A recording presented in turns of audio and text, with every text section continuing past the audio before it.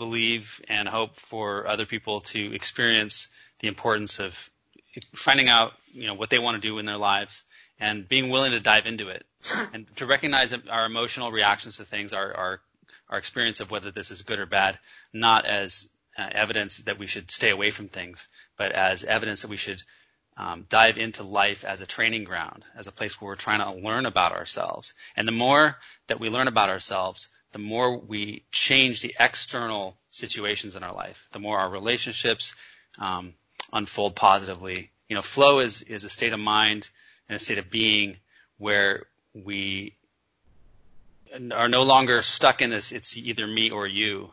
It's one of us, it's a zero-sum game that one of us is going to win, and we have to argue our best point. The debate is over. In flow, we come at the conversation with our perspectives authentically and with totally present listening. I want to understand what you need, and you want to understand what I need. And from that synergy, some other solution emerges that we wouldn't have come to otherwise.